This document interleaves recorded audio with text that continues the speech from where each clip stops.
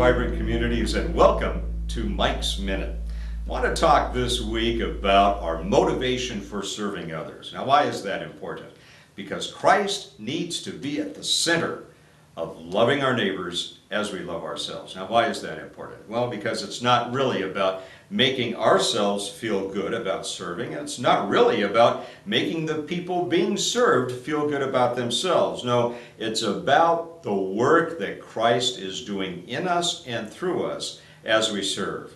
Now, this really hit home to me the other day as I was reading a poem called The Breastplate of St. Patrick. Now, he really didn't write all of it, but a lot of his influences in there. Let me read this to you, and maybe you'll remember some of it as you go out to serve, to love your neighbor as yourself. Listen to this with me.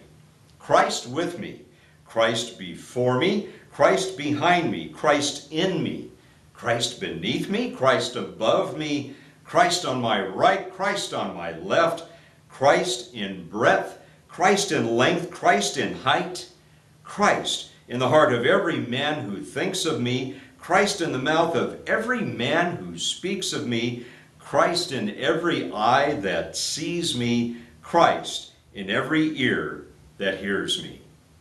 Next time we go out to serve, let's remember that Christ is at the center of what we do.